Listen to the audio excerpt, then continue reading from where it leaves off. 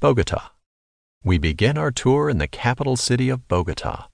This is the center of Colombian culture, where you can find a tapestry of people from around the country woven together to create a beautiful picture of diversity.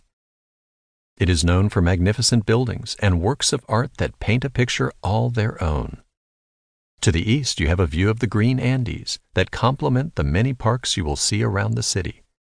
You will want to bring a sweater and heavier clothes, though, as the average temperature in Bogota is 14.5 degrees Celsius, 58 degrees Fahrenheit. But if you come between December and February, bring your winter clothes as well, as it can drop below zero, 32 degrees Fahrenheit. There are many unique offerings in Bogota, one of which is the Bogota Graffiti Tour.